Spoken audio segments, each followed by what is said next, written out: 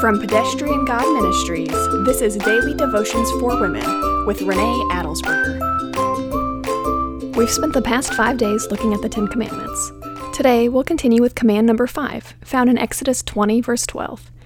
It says, "Honor your father and your mother, so that you may have a long life in the land that the Lord your God is giving you." We have transitioned into the commands that teach us how to relate to one another. Today's helpful memorization tip is to hold all 5 fingers in the air like you're taking an oath to honor your parents.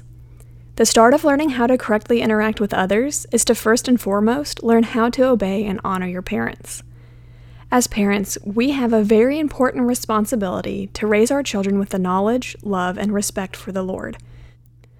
Our children should grow in maturity and honor our efforts.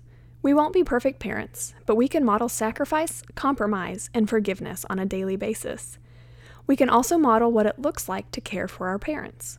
Consider your relationship with your parents. What are you modeling for your children? Honor and respect?